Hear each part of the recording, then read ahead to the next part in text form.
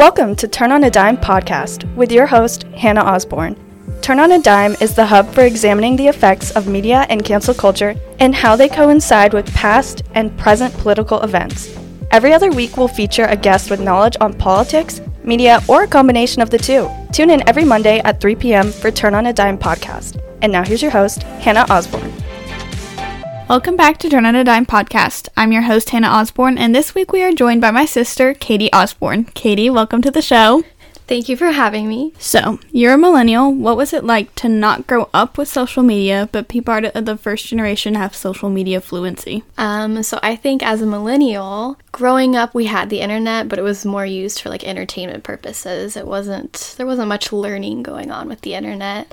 And we weren't on it as much as kids today, I think.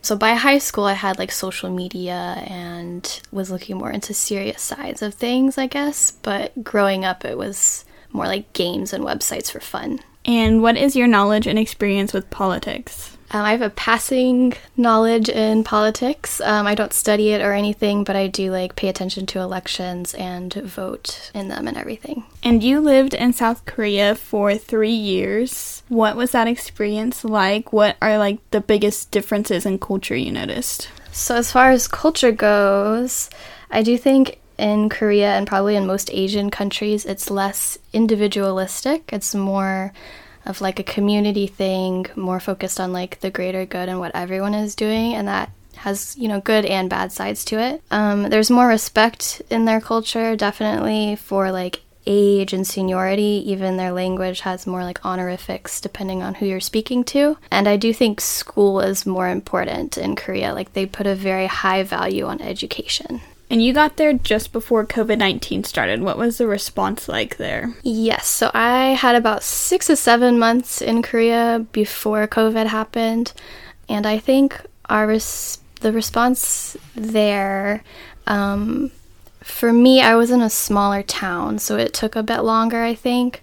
But there wasn't as much pushback to preventative measures such as wearing a mask. Again, they're not as individualistic as we are in America, so it was less of a personal freedom thing and more like, oh, there's this contagious, deadly virus, of course we're all going to wear masks. So they did like put laws in place saying you had to wear masks, but it wasn't as pushed back as I think it was here. How did that experience differ when you moved to a big city? So when I moved to a big city, that was year 3. So I moved to Seoul in 2021. And by then, I think everyone was mostly used to wearing a mask and getting vaccines and everything. So everyone definitely always wore a mask. Part of that was because you would get fined if you weren't, or you would get denied entry to places. But also they're just used to it, and everyone would get vaccines. And some people wouldn't, but it was more for fear of their health, like if they already had asthma or something like that, they would be worried. But there was less of like a political pushback to getting vaccines as well, I think. That's how I felt. What was the government's response like in terms of testing and providing vaccines and encouraging people to protect themselves and others? So there's a lot of contact tracing in Korea, which was like if you were in contact with someone who had COVID, they were able to get your information and contact you to let you know you needed to get tested.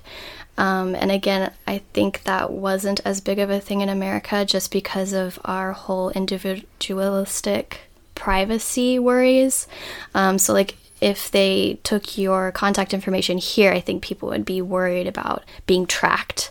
But that wasn't really a big thing in Korea. They could even look at like your credit card and see where had you been and if you were in contact with someone who had COVID, so you could get tested. As far as testing goes, for the first 2.5 years, testing was totally free, and you just had to go to any testing center and, you know, say why you needed it. If you needed proof of the positive or negative result, they would either give it to you on paper or text message it to you. So that was all free. Vaccines were also free, and you just went to like a huge vaccine center or your local clinic to get the vaccine. I know you got COVID nearing your end of your time there. What was that experience like, and what was your fear of getting COVID aside from having COVID?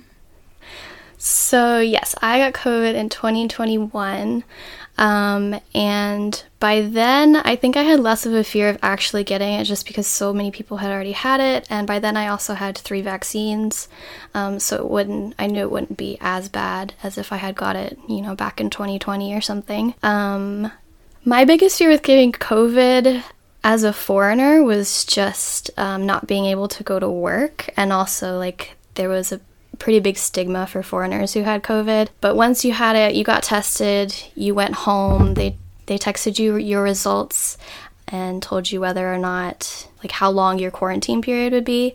When I had it, the quarantine was 10 days. I think now they're trying to get it to 5 days.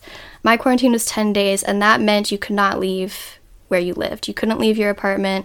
You couldn't go out at all for any reason unless you were going to the hospital. And then you had to call, a special transportation to get you to the hospital. And I do think there was some contact tracing still going by the time I had it. So they could tell if you left or used your card or anything. And how was it to watch America's very adverse response from afar? So in America, people kind of went crazy about COVID. They cleared all the grocery stores out of toilet paper and everything, acted like it was doomsday.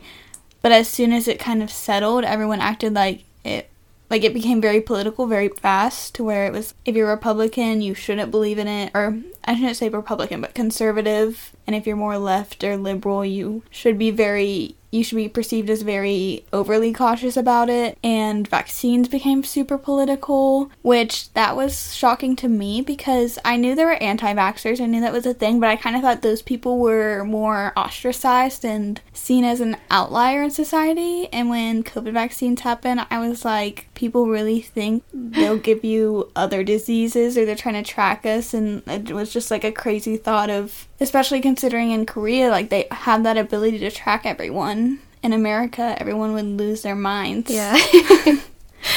So I think that's part of the reason why I felt like it happened more slowly in Korea, despite the fact that it got to Korea around the same time. There was no mad rush at grocery stores or anything. I think they kind of just trusted that wouldn't be an issue. I remember hearing about the stores being, sold out of toilet paper and things. And I would go to the grocery store in Korea and send pictures back home to my family of all the toilet paper that was still in the grocery store. But yeah, so I think things were less of a frenzy. And I think part of that had to do with everyone just being like, oh, as long as we all wear masks and do what we need to do, it'll be fine.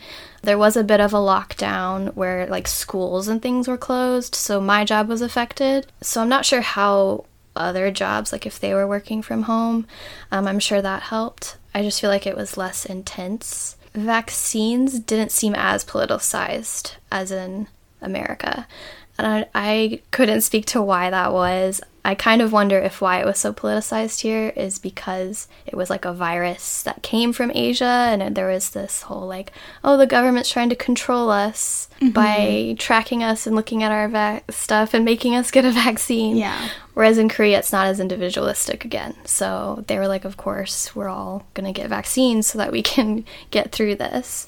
The only negative experiences I had as far as being a foreigner was that sometimes you were denied entry into places for not having a mask. That was a given.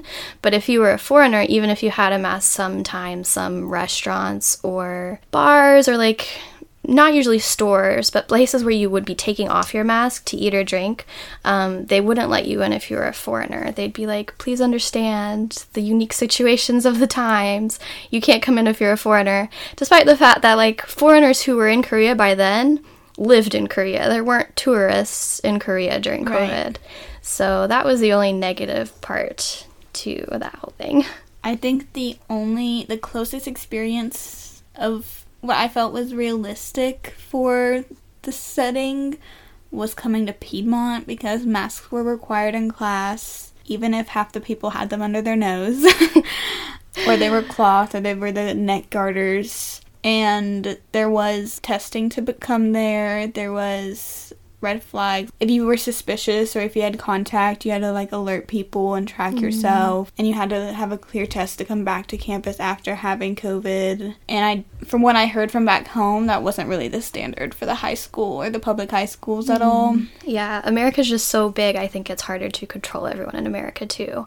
Whereas Korea is like the size of Georgia, so it's easier to control the whole country, I think. It's less. And it was much harder to out. get tests. I know at the beginning it was really hard to get at-home tests. And, like, later on, like a year and a half in, they started doing, the government would provide so many at-home tests. But even Piedmont, they didn't provide at-home tests until this past year. And, like, getting an appointment was kind of difficult, especially if you wanted one within the day. Yeah, in Korea, all the tests were done like at a site until the last year. In the last year, they started making at-home tests more available, I think because it was less serious, so they trusted you to kind of do the at-home test and then go get tested if that was positive. But I think testing was more available there, as well as masks. Like, wearing masks when you're sick was already a thing in Korea, as well as like Japan, China. Like, if you had a cold, you would just wear a mask when you went to work, like common courtesy.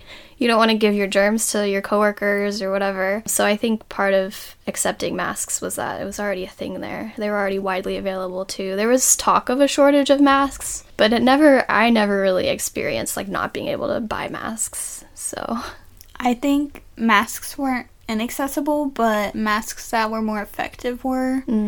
Like the N95s, and I don't remember what ones you sent us, like K94, I think is like the equivalent. Yeah. I think that was the only time I had one was when you sent them to us. So, if that speaks to anything. Yeah, there was limits on how many I could send you to. Like, I couldn't send more than like 2 boxes. Did they check? Or something. I mean, you have to fill out like what you're mailing in your box. So you could have lied, but there's always chances of like a random check of what you're mailing. So on the topic of how COVID was politicized, what other things did you notice about Korean politics? So in Korean politics, there's a lot more parties. There's like 2 or 3 main big ones, of course, like there is here. But there are just way more smaller ones, especially for local elections. Also in Korea, it seemed to me that more people were involved in politics. Local elections were considered red days, which were like local holidays, which meant schools were closed. And that was done so like you could go vote if you needed to. It made it easier, I guess, if your kids didn't have to get to school, you could go vote. So local elections were public holidays, and if I felt that if I asked my Korean friends who were like millennials or Gen Z, they definitely went to vote. Like, they always said, yes, I went to vote. Whereas here in America, if I asked my friends, same age group, it's like a 50-50 chance whether they went to vote or not. So I feel like the involvement is higher there. Do you know any politicians or even pop culture idols that were canceled for any reason? Yes, so Korea puts a lot of value on public images, I guess, or public... They have very strong parasocial relationships, I think. Yeah, so it's super common for like actors or K-pop idols to get canceled for small things like dating or suspected dating or like wearing the wrong thing. There was like a K-pop idol who was like, oh, I got married and had a kid, which is a normal thing for people to do in their 30s, and there was a strong backlash to that.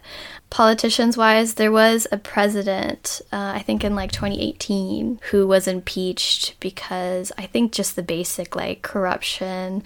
That was before I got there, but it was like abuse of power or something, and she got like 2 years in prison and had to pay a lot of fines.